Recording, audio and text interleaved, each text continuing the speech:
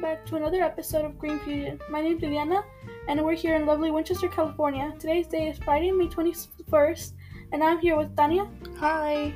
And Eloisa. Hi. I hope you're all having a beautiful day. In today's topic, we will be addressing if the federal government should establish an ocean policy sustainably increasing protection of marine natural resources.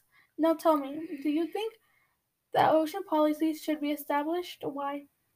I for one do believe that ocean policies should be established because marine resources, if they are not properly protected and regulated by our government, will dwindle by overfishing, drilling, pollution, and climate change, to name a few.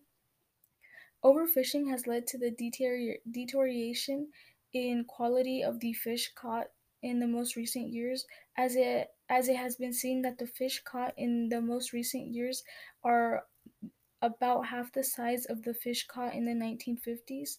Furthermore, due to overfishing and other human activities, the world's seafood supply is being threatened as well as other species.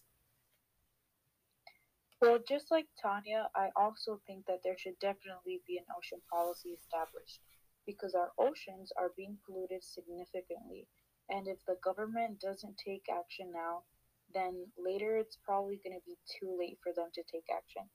And even though the people against this say that probably fishermen would do better job at protecting our marine resources because they have experience in the ocean, I think that if they would want to protect our ocean, they would already be doing it, which they're not. I too find that it is important to maintain marine resources. This is because marine protected areas help protect important habitats and representative samples of marine life and can assist in restoring the productivity of the oceans and avoid further degradation. They are also sites for scientific study and can generate income through tourism and sustainable fishing. Therefore, I do believe that ocean policies should be established. So now, backing up my previous answer, an example of this is that some of our fishermen are hurting instead of contributing to our ocean.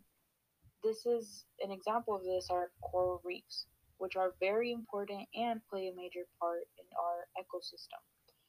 These are being used as major sources of tourism, contributing about 375 billion to the global economy year after year.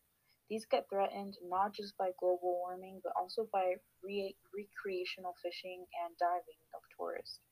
And all these are tourist places that are open to us by fishermen who should be saving it and not polluting our oceans. Yes, I do agree with Eloisa. And I also believe that marine resources are also at risk due to the man-made pollution. An estimated 13 million metric tons of plastic ends up in the oceans each year.